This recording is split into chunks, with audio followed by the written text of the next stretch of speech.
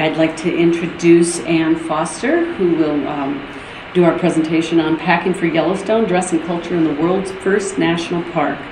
Ann is a Yellowstone National Park archivist and living history interpreter.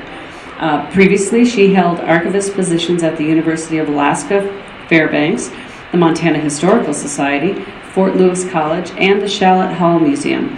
She holds a Master's of Library Science with an Archives concentration from the University of Maryland and a BA in History from Montana State University in Bozeman. As a living history interpreter, Ann has worn a corded petticoat while baking biscuits in 1864 Arizona. I'm not sure how you did that time work. She has worn a hoop skirt while dealing faro in 1865 Montana, and a bustle to travel by narrow gauge train through 1876 Colorado. So please welcome our guest, Ann Foster.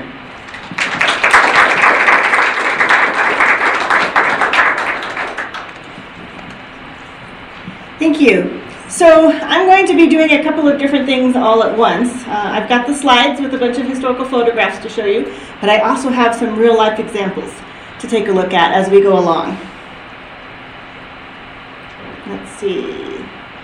So I had a number of questions when I started this. One of the first questions was just, if the national park is new, what is it that people are going to wear? And this is particularly important during the time that Yellowstone was established in 1872, because in that point of time in the 19th century, you had very rigid rules in terms of what you could wear and what was worn for different types of activities.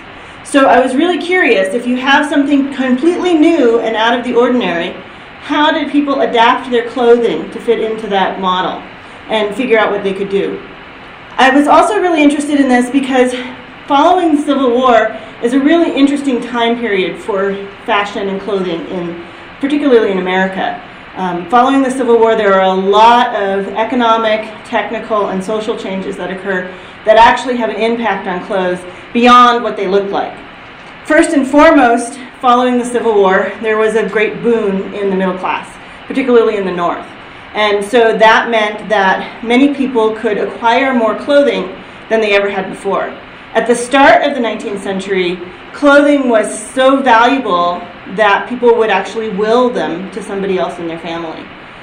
The cost of clothing, it's been estimated as a percentage of income, was the equivalent of what we today spend on housing. So textiles and clothing were very expensive. But that really changes, especially after the Civil War, because of the mechanization in the Civil War. Right before the Civil War, you have the textile mills in New England, and so that starts the process.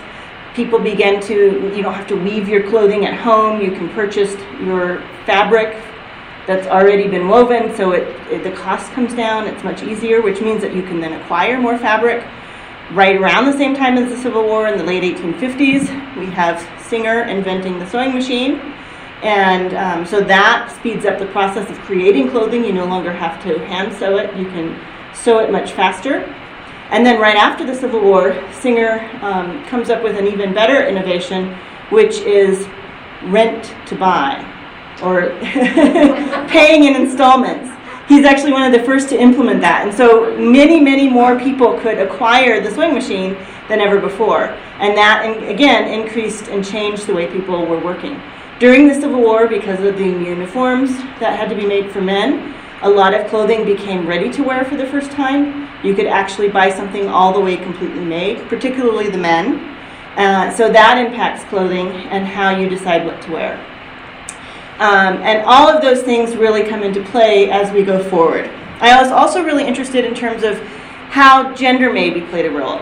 Men, of course, were much more used to being active and outdoors. So did that play a role in how their clothing did or did not change versus how clothing for women did or did not change? I mentioned before that the clothing for specific activities was quite rigid. So then if you have a specific outfit that you're allowed to wear if you're traveling versus if you're going to visit a friend or going to like a hotel, a fancy hotel, or doing something athletic, You know, in the 19th century, you could do horseback riding, you still could do hiking or walking for a distance. So what was Yellowstone classified as in terms of clothing? What did people wear? And then what were the differences by class?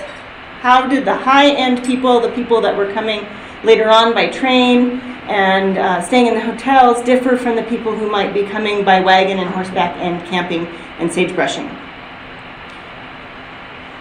Now, I'm focusing on the fact that Yellowstone was new for visitors, and I'm going to mostly focus on the clothing of those visitors. But I don't want to neglect to acknowledge the residents that were already here and already knew what to wear in Yellowstone. And so here's some examples. And one of the mountain men, Osborne Russell, quotes that they were all neatly dressed in deer or sheepskin of the best quality. And I think that's key to really talking about the indigenous folks who lived here in this region, that there was a practical purpose to the clothing. They knew what to wear. They had a process for creating it. And it was of, actually, the region, of and for the region. So we've got some examples here. For you, bottom left, is the Tukutaka, also known as the sheep eaters. Then we have the Lemhi Shoshone Bannock, and the Nimipu or Nez Perce. And it also sort of timeline goes around in a circle as well. So this is an earlier photograph, and then the top photograph in the center is about 1880, and then on the left and on the horseback, that's actually kind of a reenactment of the Nez Perce War. So the photograph was taken in 1900, but they're still wearing more of the ceremonial outfit. So I wanted to kind of show the difference between regular day-to-day clothing versus perhaps more celebratory clothing going on. So while we won't be talking too much about it, and that's not really my area of expertise, and I certainly couldn't come to talk about all of the different tribes and their different clothing cultures, I do want to acknowledge. And of course for Yellowstone there are 27 associated tribes, so there are many more tribes than the ones that I have shown here. So let's start with the very earliest period, the explorers. We have some examples and discussions of the explorers. Private William White, who was on the Washburn-Langford-Doane expedition, he's talking about the types of clothing that they were allowed to wear, even though they were soldiers, while they were out on field campaign. Apparently Doane was quite lax out in the field and allowed a lot of people to get away with a lot. So they wore overalls, jumpers, also known as sweaters, irregular boots or shoes, by which I mean not ones issued by the Army, also irregular hats or caps, or you didn't have to wear a hat at all, which would not have been allowed at all in polite society. You would have had to have a hat on if you were outdoors. There are quotes in terms of people saying that if they left the house without a hat, it would have had to be an emergency, a child screaming or the house next door burning down. So you took off your apron and you put on a hat if you were outside. It was the only thing you could do in polite society. So it was allowed to remove your hat. So definitely we're getting a hint that Yellowstone is perhaps a bit more informal. You can also see that there is a need, I think probably pretty obviously, for thick woolen clothing, sturdy boots, and broad-brimmed hats. That's all very practical in terms of being out in the wilderness in all kinds of weather. And you can imagine what people are going forward with. We've got some examples here in terms of the photographs. We have the Hayden expedition on the bottom left with the Jackson photograph. So this is in camp. And clearly, even though quite a few of the people that were participating were soldiers, none of them looked like they would pass muster. In fact, several of the gentlemen are in just their shirt sleeves, which at the time was considered underwear. So a shirt was part of your underwear, and so you would always have something over top, either a vest or a jacket or an overshirt. And then on the top right is Jim Bridger. So you can see that he is also wearing typical clothing of the day, particularly for informal wear. And then, of course, we don't have any photographs of Coulter because he didn't wear a lot of clothing while he was in Yellowstone.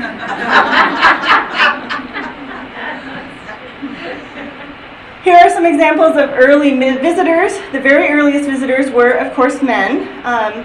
And so we've got some examples. The Earl of Dunraven has a nice quote about, again, being practical in terms of being comfortable in camp. Give up the idea of being too comfortable if he tries to carry out his preconceived ideas as to cleanliness and dry changes of clothes, warm things for cold weather, and cool garments for hot, boots for riding and boots for walking, and all the rest of the appliances of civilized life. He will find himself constantly worried and continually disappointed. So that talks a little bit about the hardship of being out in the wilderness, but it also gives you an idea of what was expected for usual travel, right? You had to have different kinds of boots. You had to have indoor boots or walking boots versus riding boots. You had to have changes of clothing. So all of those things are examples of differences in terms of the clothing for Yellowstone. This woodcut is from Dunraven's book, and I think it offers a good example of class. So the person in the plaid on the right, I suspect, is Dunraven, the Earl of Dunraven. So of course he was an upper class British gentleman, much more wealthy than the people that were in his retinue. And you can see the clothing. He's got a jacket on. He's got very tight-fitted, probably particularly specified riding pants designed specifically for riding, which would be more fitted. And so he is over there. And then you have some of the workmen here in the front. The gentleman on the far right is in his shirt sleeves, but he's still got a vest on. So that's kind of an indication that they're still keeping up some civilization going on. And then he's rolled up his sleeves. The gentleman standing is wearing an overshirt, and I'll show you a better example of that as we go forward. But an overshirt was almost like a smock, or what we would now call a shacket. So it was a wool garment that was worn over top of your cotton undershirt, and it was often used for work. It was loosely fitted, it would wear hard, but it was still acceptable to be in public with that over top of your undergarment type shirt. And then we've got a couple of other examples. We've got Philetus Norris, who has adopted what he thinks was what the mountain men wear. Langford also was a big advocate of at least being photographed in buckskins, whether or not he wore them in private. And then the person on the right is William H. Blackmore. He and his wife came in 1872, so they were some of the first official traveling visitors who came here specifically to visit the new national park. And so he visited. He was also a collector. He collected and photographed many of the Plains tribes and took quite a bit of material back with him to England. So he's photographed here. This probably was not what he wore in the park, but it just kind of gives you an example of the exceptionalism that people were viewing at the time that the park was, and taking photographs. I realize Norris is not actually a visitor in the technical sense, since he was one of the superintendents, but we often consider him a bit of a visitor since he wasn't actually on the ground. Many of the civilian superintendents weren't actually in the park all that often. And so it gives you an example of what people wanted to portray versus what the reality might have been. Now I'm going to have my first model come up, if Jeff will come up, and I will talk a little bit about changes in men's clothing. Men's clothing is really kind of boring, so I'm not going to go much further on. Men's clothing after the Civil War, prior to the Civil War, of course, if you think about the 1600s, 1700s, men's clothing, men were the fashion plates. They were the ones that wore the wild clothing because they earned the wealth, so they wanted to show it off. But through the 18th century, men become less and less interested in fashion as a whole. And during the Civil War, they hit on the idea of what they then called the sack suit, and what we would today call the three-piece suit. And they pretty much stuck it out now for the next 150 years in terms of three-piece suits. So you don't see a lot of difference. But there are some things here that you can see. This is a slightly later era. You can primarily tell that by the shape of his hat. He's wearing a bowler hat, which becomes more popular in the late 19th century, and his type of tie. So the bow tie, a narrower bow tie, comes in the late 19th century. Earlier to that, you'd have a wider, softer cravat to tie. And that's really all you can tell. The rest of the outfit is very similar to what the gentleman in the woodcut would be wearing. He's got the trousers on that are a fly front, and while he could have purchased them at this point, cut like this, they didn't really understand sizes yet, so they would build in things that would help in terms of fitting. So the very back of the trousers have a little tab, and you can pull it up and buckle it to different waist sizes to adjust for fit at that point. They're also quite baggy, and it's not his clothing, so that's always a challenge, but that's actually fashionable at this time. You want really baggy seats in terms of most of the clothing, unless you're specifically in riding garments. So baggy seated pants are really typical all the way up through the turn of the century in terms of clothing. Now he's got an alternative cap if you wanted to be highly fashionable for 1900. The young, hot gentleman would wear the newsboy cap, which at least gave you a bit of a brim going forward. So if you wanted to be jaunty, he could do that. All right, thank you, Jeff.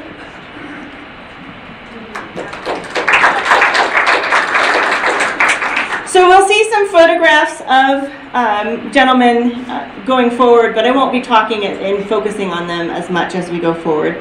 Since, as I said, they've hit their groove now. They know what they like, and they're going to stick with it for the next 100 years. So the next lady I'd like to talk about is Mary Blackmore. She was supposed to be the first white visitor to Yellowstone National Park. Sadly, she fell ill from Helena to Bozeman and passed away in Bozeman. So she didn't make it to the park, but Mount Blackmore in Yellowstone is named in her honor because she died.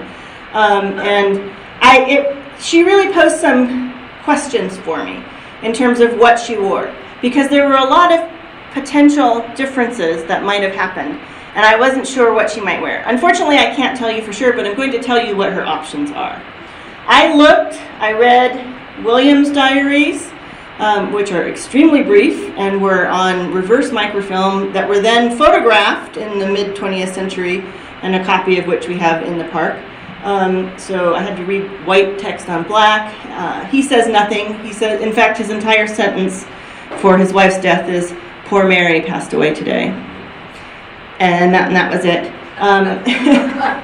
His nephew also wrote a much more eloquent diary, but again, while he mentions Mary, he does not actually talk too much about clothing. And that's pretty typical in terms of, if you want to know what people were eating or wearing, you have to read the diary of women, because the men very rarely mention it. So we don't know exactly what she wore, but we have some other examples.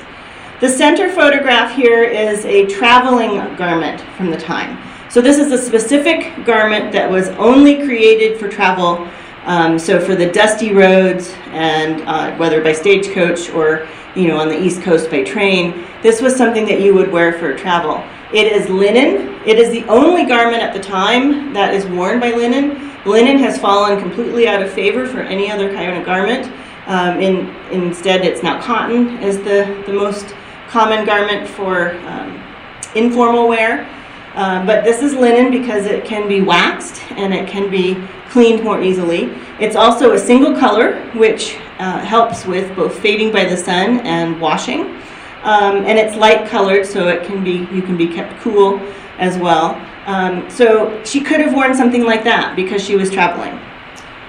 We do know that she was riding side saddle to get here.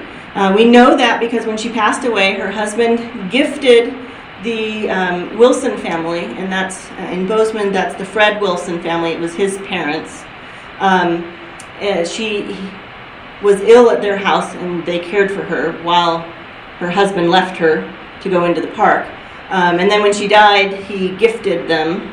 I almost feel like he just left it behind because he didn't want to carry it. But he gifted them her side saddle.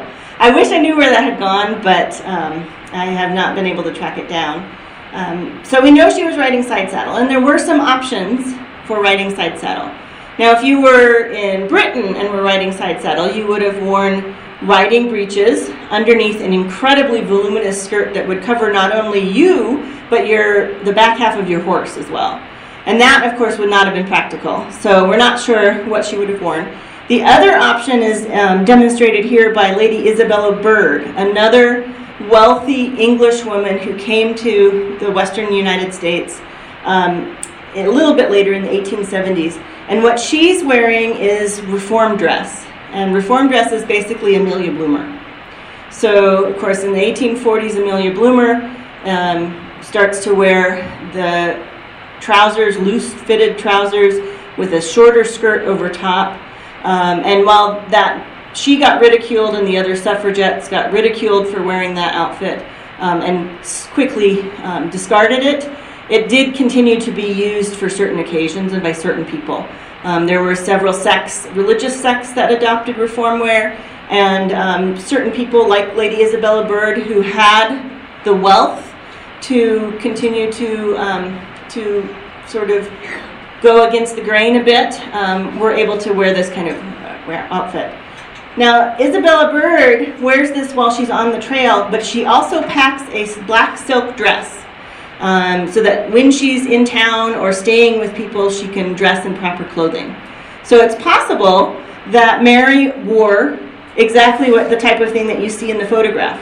This is probably a photograph taken just before they left, so in the late 1860s, and she would have worn a heavy black silk dress. That was a possibility, or at least she would have packed that to go along so that when she was with the Wilsons, she was able to change from her riding garments into something like that. Now, what we do know for sure was worn by Sarah Tracy in 1874. Sarah was the wife of William Tracy, another Bozeman pioneer, and she says in her account of her trip in 1874, "I stood by the fire to dry my clothes. My dress had a long polonaise of calico, and when it got dry, caught fire, and the whole back was burned off." So calico at this point probably meant simply cotton, not necessarily a sprigged cotton like we think of it today, or flowered cotton. So the example that you see here, this is not her outfit, but it's the type of thing she would have been wearing in 1874. And that's of cotton. Cotton at that point was considered the work dress of the time. It was something that you could launder more easily, and so that would have been something you would have worn to do heavy work or to go outside. So that makes sense that she would have been wearing her calico. The polonaise is a description of the style of the 1870s. So the 1860s is hoop skirt. And then after the Civil War, as I said, people become more capable of acquiring clothing, and fabric is cheaper, and you can sew more clothing because you have sewing machines. And instead of actually reducing the amount of time women spent on clothing, they just kept the same amount of time and you just had to wear more of it. And that meant the bustle and this double skirt or overskirt. So that's the polonaise, and that probably explains how she managed to catch on fire, because a whole bunch of her that wasn't actually her was sticking out further than she expected and caught fire. So she probably lost this little bit here of bustle in the back of her dress. Now, she also describes a photograph that was taken. Her name was Sarah. Her traveling companion was also Sarah, and that was Sarah Graham and her husband, Sarah Graham's husband. So they were part of the party that were traveling together. And she describes meeting Commodore Topping and his partners. They had completed a good-sized sailboat. The Commodore was waiting for ladies to ride in his boat, the first ones to name it. As both our names were Sarah, we readily agreed to christen the boat the Sally. We had a fine sail across the lake, and our pictures taken on board after the name was painted on the side. This is a Chrisman stereo view, and I believe this is probably Sarah Tracy and Sarah Graham in the photograph. It's just identified on the stereograph as the Sally, the boat the Sally. But if you take a look at that close-up on the top right, that's definitely two women in the photograph. And so I suspect that this photograph is Sarah Tracy, her husband William, Sarah Graham, Mr. Graham, which I take great pride in not knowing his first name, because so often you know the man's name and then it's Mrs. whatever. Commodore Eugene Topping and Frank Williams And obviously Topping had one other partner, but I wasn't able to find out the name of it. So I suspect that this may well be one of the first photographs of women in Yellowstone National Park in 1874. So I'm very excited about that part of it. Now, you're probably wondering what all went into that clothing. So I'm going to try to shift over here and give you a bit of an idea.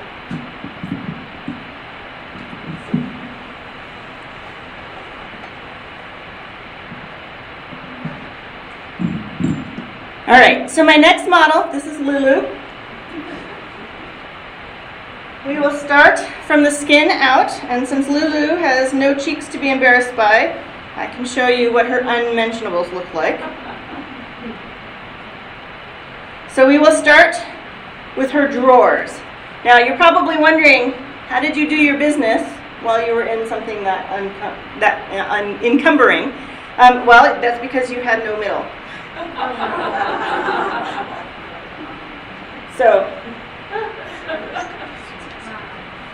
now Lulu has no legs,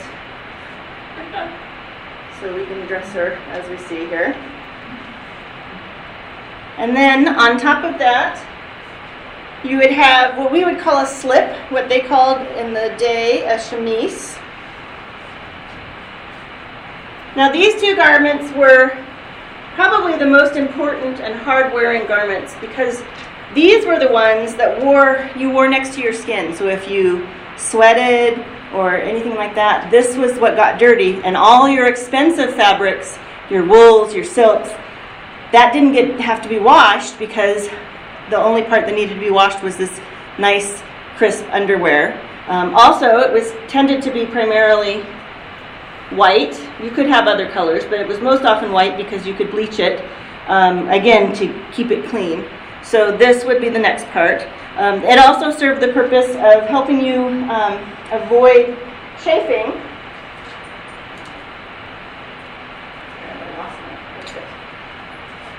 Oh, is it under the basket?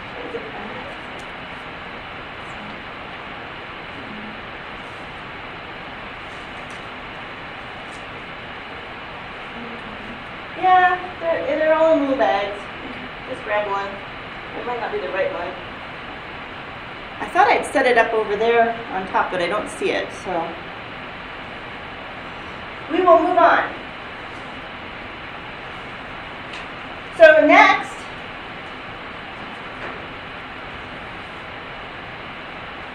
before you put your corset on, in any case, and I have learned this to my detriment, you must put on your shoes.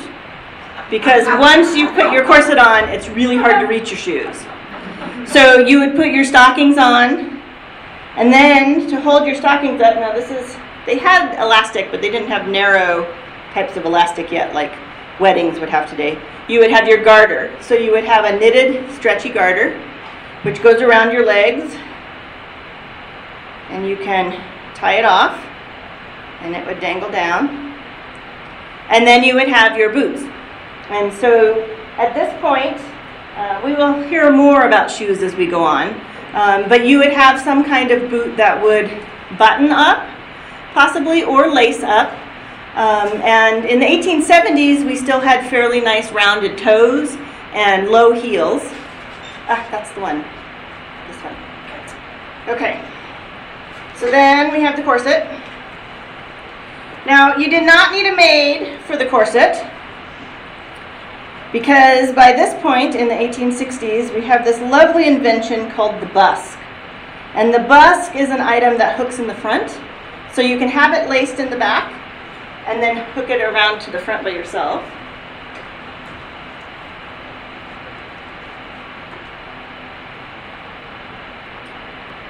Okay, so you have it in the front, and then you yourself can reach around and grab hold of these little ears and pull, and then pull it around to the front to tie it off. So, Gone with the Wind and the bedpost. I think by now we all know Hollywood lies. So now she has her her corset on. And this actually serves a pretty good purpose. It's not the evil beast that we've been led to believe. The idea that it is a horrible garment comes actually from people who wanted to sell better ones. So instead of this type of nice homemade one, in the turn of the century, they start to create health corsets of various kinds, which were actually physically worse for you, but at the time they were trying to sell them. So they were telling you this was uncomfortable. But if you think about it, if you're doing laundry, everybody's laundry for a week, and you're hauling big kettles of water, or 8, 15 children, that's a lot of heavy work. And what happens today if you go to Home Depot and you ask a guy to lift a bunch of lumber for you? What do they put on? They call it a truss, but it's a corset. So you're getting your support from this. And most women, they would have, to a greater or lesser degree, the number of stays, but most women would have worn this all the time, including in the park, because they didn't have anything else to support them. Let me take a vote. How many of you as women, if you go camping, how many of you still wear a bra? Most women. Same thing. If you don't have something, it's not really all that comfortable. So you're going to have your corset on regardless. Now you could, and you saw the back here, she's smaller than the corset is, so it's tightly closed. But in fact, most commonly you would have about a 3-inch gap in the back. And that would allow you some ease of movement. But that also meant that every time they tell you that the corset is 18 inches around, it's not actually 18 inches around. It would have fit more like a 22 or 23-inch waist because of the gap in the back. Now, if you were going to a ball and you wanted to be particularly fashionable, you could tighten it a little extra. If you were going to do, camping in Yellowstone, maybe you don't tighten it so much. So you had some options in terms of comfort as part of the corset wearing. All right, next we have a petticoat. Petticoats were often white, but they didn't have to be, particularly in the earlier period when you still had fairly long skirts. You might wear a colored petticoat because it would show. And that would both keep it, it would hide dirt as you needed, but it would also be more acceptable if it showed. Yeah. So you've got the petticoat, and we'll actually take a peek at how it goes next. Now, later on, and we'll see some photographs of the full-on bustle, but in this early period in 1874, we're still working with softer bustle. So this is a softer horsehair bustle, made from plastic horses in the modern era. But that starts to give you that nice poof out the back. Then we go on top. Now she could have a full blouse on, but she wouldn't necessarily have to. This helps keep you a little bit cooler. What we would call a dickie now, so it's just the front half of the shirt, because you'd never go without anything else. You getting tired yet? It is all natural fibers, and that's a benefit. As my introduction said, I've worn this kind of clothing in Arizona in the summertime, cooking over a fire. And it wasn't as bad as you'd think, because not having the sun on you all the time is actually fairly cooling. This is all natural fibers, so it wicks as you begin to glow. And that's naturally cooling, sort of like a swamp cooler. And then you've got a whole bunch of volume going on here, so the air can circulate underneath. And we'll see examples like my shirt with the bigger sleeves. Again, the air is able to circulate, so it kind of helps with going along. And then, because in the 1870s, there's never enough, you add the polonaise or overskirt. And clearly Sarah Tracy was wearing one, because it burnt up. So she felt like she couldn't go without, even though she was in the middle of nowhere. Okay, finally, we get to put a top on.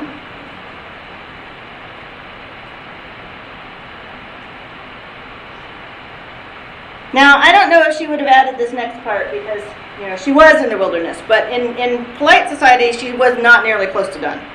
Because, again, you're not done until you can wear nothing more.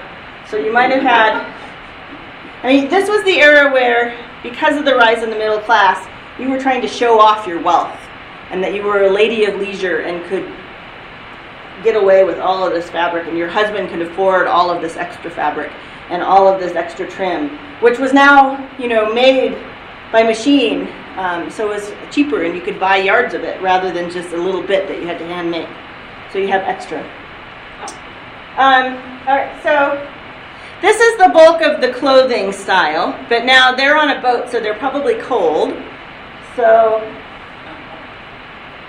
you've got a nice wool coat. And I think this really looks quite a bit like what the woman on the right there has on. You can see the sloped shoulders.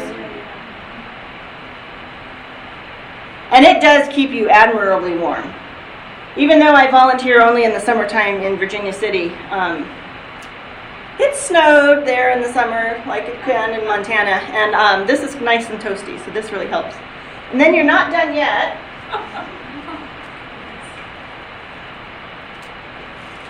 So the woman on the left is clearly wearing a sunbonnet. Hers has an even longer curtain, but this is not fashion. This is very eminently practical. This is keeping the sun off of the back of your neck and off of your shoulders. So there's a real purpose to this kind of curtain. And the same, you know, you don't have sunglasses, so you need something to keep the sun off of your face and out of your eyes. So you have kind of this deep tunnel. And you can see that it's quite covering her face. You can see her face, but it's forward of her face quite a bit to protect her. Yes? I'm loving this. Oh, thank you. And I want to get a photo of the skirts a little bit mixed up on this far side. Now, I'm not sure what the lady on the right is wearing for sure. It doesn't look like an 1874 hat of any sort that I've ever seen. So my best guess is that she's wearing something for a particularly cold environment called a pumpkin bonnet. And this is one style of pumpkin bonnet, but there is another style of pumpkin bonnet that's at least 2 layers and that folds back. And I think that might be what we're looking at. And why it looks a little weird on her head is that it's something that's stiffened, but then she's folded it back for the photograph. But I suspect that that's what it is because all the other styles of hats for this era, nothing looks quite like that. So I suspect that that's what she's wearing. All right. So now, finally, after half an hour, you're probably you're exhausted and ready to go to bed. But this is dressed.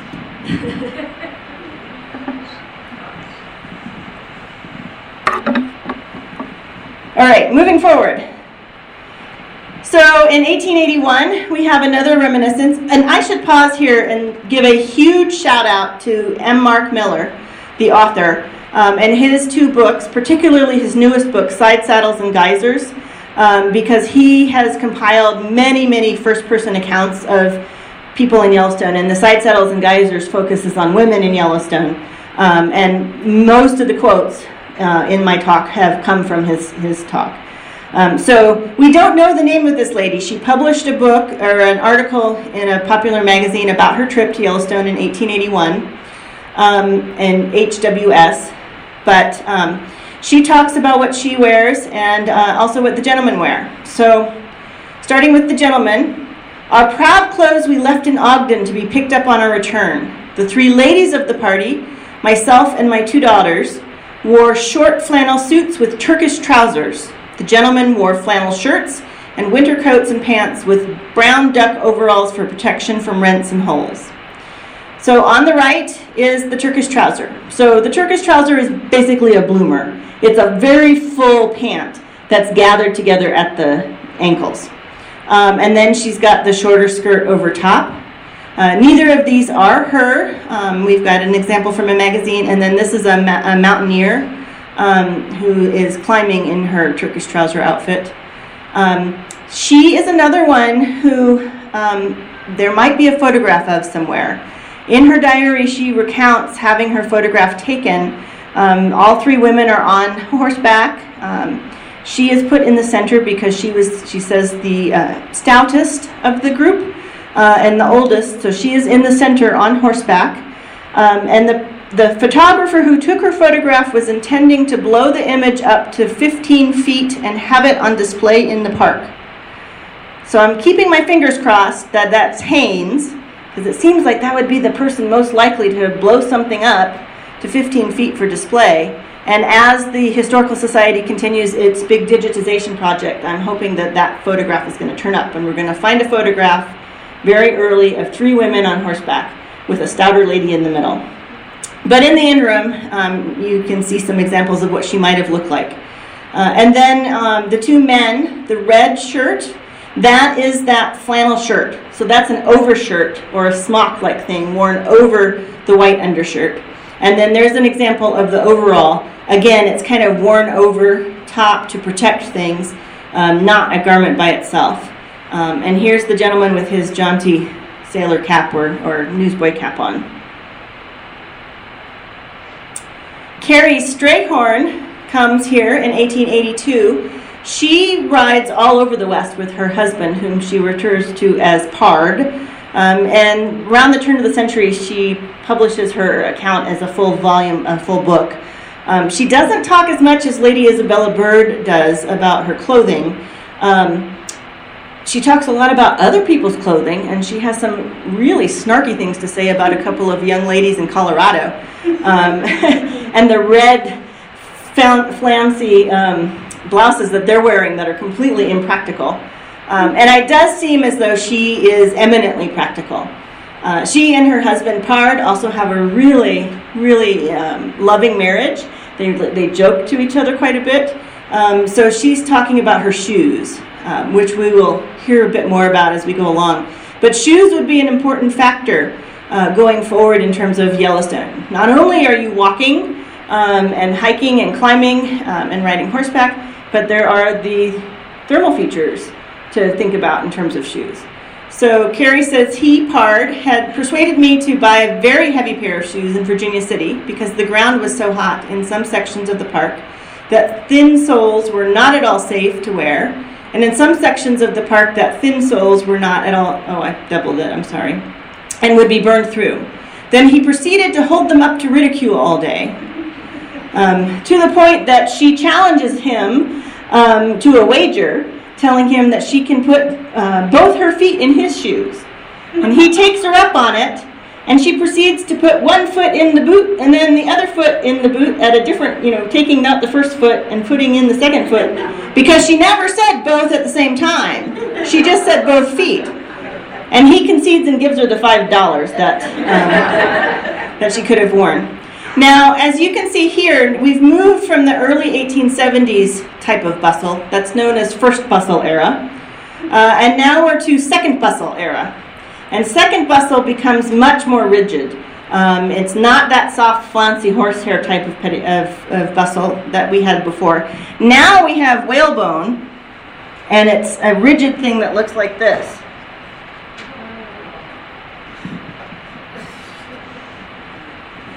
And the lacing actually goes against your bum, and that helps kind of hold it away from your body a little bit. And you can see examples. They were indeed wearing bustles, because this woman here in the center clearly has more bum than is natural, sticking out behind there underneath her shirt. And this is definitely a photograph. This is a Haynes photograph from the early 1880s. So it's sticking out behind. They're also, of course, standing on the Mammoth Terraces, so those heavy-duty boots are going to be coming in pretty handy pretty soon if they continue standing there much longer in front of Liberty Cap. So a little bit more about sort of the practicalities of what was happening while you were in Yellowstone. This is continuing in terms of Carrie Strayhorn, and as I said, she's eminently practical. She's talking about how you might do laundry and clean things. Near one of the small laundry geysers sat a workman who had been haying in a meadow close by, Alicia, and whose facial expression betokened deep trouble. After some questioning, he said the boys told him that if he put his woolen shirt, again, that's that overshirt, that red woolen overshirt, in the geyser when it was getting ready to spout, that the cleansing waters would wash it perfectly clean while it whipped in the air. He had followed their advice and was holding a piece of flannel about 3 inches square. So it had shrunk and probably disintegrated. In his fingers, he said that it was all he could find of his shirt when the waters got quiet, and he said he guessed it had gone down to hell to be ironed. And he marched, declaring he would lick them fellers if they'd not buy him a new shirt. Now again, this is an overshirt, so he's not completely unclothed. He's got his white undershirt or his narrow patterned undershirt on. So he's not bare-chested. He was wearing 2 shirts, and he's washed one and lost one. These are some later photographs. You can see on the bottom where they're. It doesn't look like you could get much clean, but they are indeed doing laundry in some of the thermal features. And then on the top, of course, is handkerchief pool, where you're supposed to drop your dirty soil handkerchief in, and it will whirl around and spit it back out to you pristinely white. So they're testing that. Continuing in the 1880s, we have a couple of other women from 1883 and 1889. And this is talking a bit more about all the accoutrements and how they carried things. So in 1883, Margaret Cruikshank says, behind the carriage was a boot where were stored a small tent, blanket and cooking utensils, oats and a bucket for the horses, provisions, our wraps, so something like the coat here that Lulu was wearing, waterproofs, which would have been rubber or oiled silks. So they did have rubberized outer garments, kind of like raincoats, starting in the Civil War, so waterproofs. They also might have had just cloth that they were sitting on, so what the folks on the bottom are sitting around might be a waterproof, so it could be a ground cloth. Handbags, which is where you would put your underwear.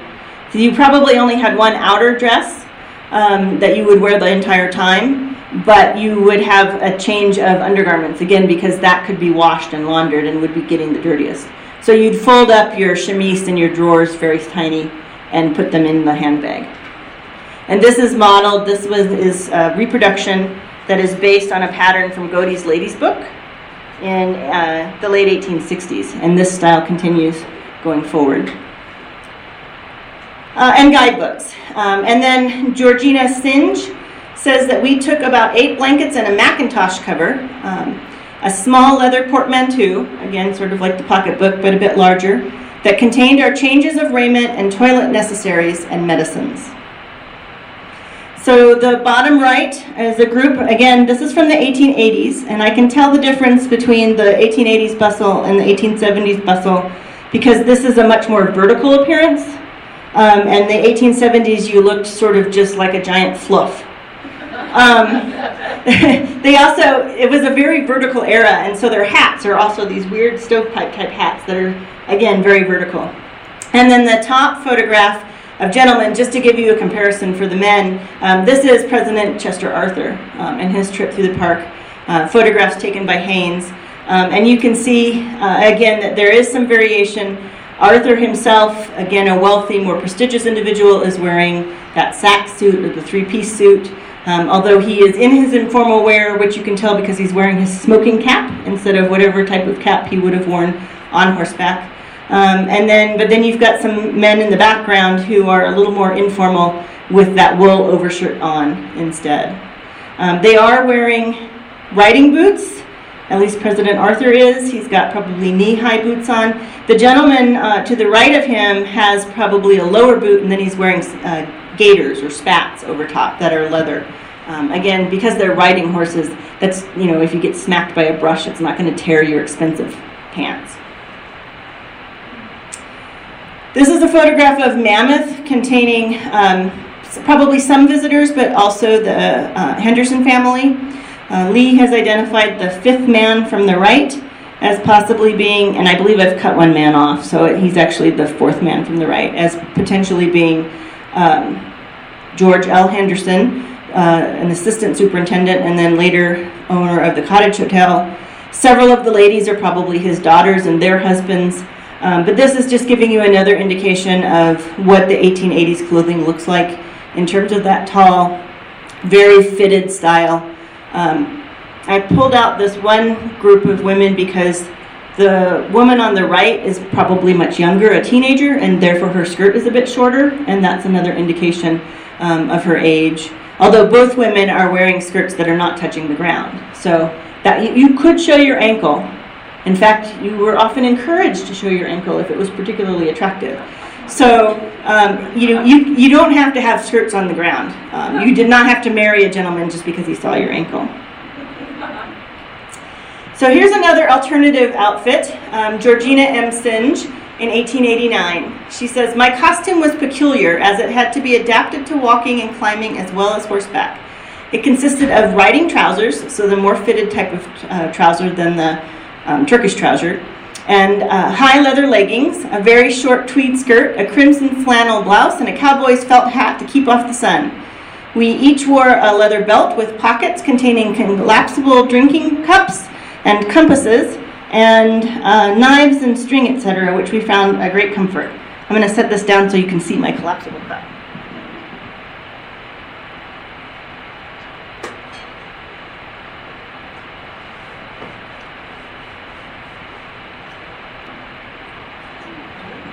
So it's in a little leather case, and then it's a little collapsible silver cup. This was my great-grandfather's. So this is the first time I've had a need to use it, and I'm excited to have a need. So you can see she's got the more fitted and the riding with a skirt over top. None of these photographs are in Yellowstone, but these are examples of this style. Now let me move to the next page. These are in Yellowstone. So the woman on the top is wearing, again, just fitting riding pants without the skirt. We don't know exactly what she was wearing, but the caption on the photograph album, the woman Janet labels her and her cousin, who is in the photograph, as the Bloomer Girls. So in 1902 they wore these bloomers. This is actually Dr. Cora Smith Eaton, who was the first doctor to be entered into practice in North Dakota, and then later moves to Washington State, where she becomes a suffragist and is one of the first women to climb Mount Rainier. And also she and a group of women climb a different mountain and unfurl a banner in 1912 with Votes for Women on it. And it got a lot of publicity and actually helped Washington State get the vote for women in 1912. And then I don't know the name of this woman on the right, but she is wearing the third option for riding astride, which is the divided riding skirt. And I have an example of a divided riding skirt here with Alicia. So you can see it looks perfectly proper if you need to go into the hotel or into town. But if you were to ride, you would have to get a little fancy, and you unbutton a panel. Yeah, you have to take them all, or they're not going to be able to see. And this was a style that was actually quite common and popular in Montana, so you can ride astride. Evelyn Cameron wore one a little bit later in 1914. There's a photograph of her wearing it. And apparently she didn't make it full enough, or she forgot to button it back over, I'm not sure. But the sheriff of Miles City threatened to arrest her for impropriety while she was wearing it. But this was another popular option, and certainly would require less packing because you could get two outfits in one with it. Then Alicia is also wearing a cotton blouse that's fairly loose, which allows to breathe and move about. And then this is the knitwear of the day. Again, this is a good athletic type of outfit. Knitwear stretches, and so sweaters were very common in this period. The woman in the photograph has a longer, heavier sweater. Must have been colder out. And then Alicia is wearing a slightly earlier era sweater, so hers is more of a Edwardian era, turn of the century era sweater, so it's a bit more fitted at the waist and a bit shorter. And then she is wearing her Teddy Roosevelt hat, which will keep the sun off her face. And again, the tall volume allows air to circulate. And then she has her scarf tied around her neck, which of course the cowboys wore, and as a practicality, it both keeps the sun off of your neck, and you can also use it to wet it down if you're hot, or clean your face or anything like that. So she's ready to go for her riding. So there were many options for being active in Yellowstone. It was not common, but it did continue on. It did allow you to push the boundaries a bit, and it wasn't outside of propriety completely. Let me move on. You might be wondering, what did they do? You could also wear skirts and do things like climb mountains or ladders or ropes. And so there are some examples here. I wanted to mention how we know they wore corsets. Here's a quote: "My father fashioned a basket out of some stays from mother's corset and laid it in one of the pools of the terraces, where the waters were constantly running, and left it until our return. We found it beautifully encrusted with the mineral deposits." So if anybody has a basket, a coated specimen basket, might have corset stays in it. That was 1874, but that's clear then that they were wearing corsets. I'm going to skip over this because I'm running out of time, but this does mention Georgina Singe swam in Bath Lake, shocking the other people at the hotel. But I thought that was interesting because it tells us that she probably had a swimsuit. I don't think she was swimming without a swimsuit, because she had also previously swum in the Salt Lake in public. So other people were there, and she definitely would have had a bathing costume on at that point. Here's a bit about clothing again, where Georgina M. Singe is talking about cleaning and washing. "I do not think either he, her guide, Smithson, or his son Elijah ever took off their clothes the whole time they were with us. Certainly their toilet necessaries were extremely limited and consisted of a mattress, 2 rugs, and half a comb. He did not at all, Smithson does not approve of Georgina carrying a sponge, saying it was a terrible thing to wash one's face in the park. However, I did not find my complexion any worse, though, of course, as one has to be careful and use plenty of Vaseline or cold cream, as the chemical ingredients in the water and the alkali dust combined are apt to cause irritation of the skin." Now we're moving into a later era and also a wealthier person. Alice Richards is talking about dressing at the hotel. "So at the Fountain Hotel, we were assigned to nice rooms where we bathed and dressed for dinner. We must have had a change of clothes for the evening, but I do not remember what we had. One young man whom we met said, 'Why weren't we told that there were parties in the evening? Here you girls are all dressed up and I have only knickers.'" And then she's talking about her outfit, that she did not have a very good outing out costume, as the older girls wore long skirts and shirtwaists, my skirt being a black moire silk, long and fairly full. We 3 had jackets. Ruth had a jacket suit and a sailor hat, straw, and the 2 others wore cowboy hats, and 1 wore a cap. So I'll ask my third model to come up. This is Mary Rose, and she is about the same age as Alice Richards. Alice had just graduated from college, and so she is wearing the shirtwaist. The shirtwaist invention here is very loose and full, and allows, now it's not completely loose. There's a whole lining that's like very tight and fitted. So you're not completely uncorseted here, although it looks like you could be. And then she's got very big sleeves, which were a style at the time, but also allowed for movement and cooling. It's a little big on her, so it's not standing out quite the leg of mutton style it should be. And then this is a cotton skirt, but it's in a style that would be similar to a silk skirt. And by this point in the 1890s, you've dropped a couple of petticoats and you're a bit less encumbered underneath. But you still had your corset on, and you were still moving with long skirts, as we had seen. And then she's got the straw hat, the straw sailor hat, which is all the rage in the 1890s, like one of the ladies. So thank you. I'll have you come up in a minute, but we're going to continue forward.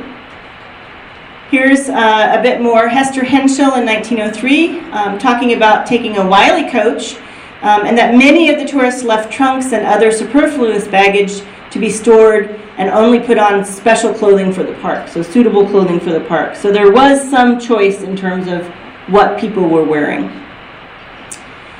Here she's talking a bit more. They arrived late in camp one night, so they could not change while they went to dinner. So clearly even the camps, the official camps, not the sagebrushers, you were expected to usually change for dinner in order to dine. So again, these are wealthier people. And then finally you have the duster. And I had the option of measuring and studying some original dusters in the museum collection, and I have made a reproduction, which I'm going to show you on Mary Rose here. So this is back to that later era where we saw what Mary Blackmore might have worn. This is a waxed linen. So it continues to be very comfortable and very popular for specifically dusting, keeping dust off. So this is a waxed linen. It was worn not only by visitors, you can see many of the visitors here wearing the duster, of different shapes and sizes. And then if you turn around and grab a hold of the cloth there on top of the basket and cover your head with it. And then there is a netting over top that would keep the dust, and you also hold your hat on if you were riding a tally-ho. So this is fashioned after the ones that we have in our collection are actually what the stagecoach drivers wore. And that's why they have those nice Yellowstone yellow buttons. And so the stagecoach drivers would have worn them as well as the visitors. I've heard stories that visitors, they would loan dusters to visitors, but I haven't found an account of that yet. So it's possible that they had ones for the drivers and then also ones for the visitors. So here's the evolution of duster. On the left is the hoop skirt era moving forward, and then on the right, that is the automobile duster going on. So, in conclusion, I'm pretty close. There wasn't one outfit or style that people wore to Yellowstone. What people chose to wear varied depending on what their activity was, what their preference might have been, and what was the fashion of the different eras, so starting from the 1870s through the turn of the century into the early 20th century. So unlike architecture, there is no parka style, no parkitecture type thing for architecture. But you could push the boundaries. So while you weren't completely doing something completely out of the ordinary, you were able, this was your opportunity to get away with Turkish trousers or bloomers or riding breeches. So you could push the envelope a little bit. And I liked this example because it's two women in two different styles doing the same activity. So it shows you that a lot of it was simply preference and choice.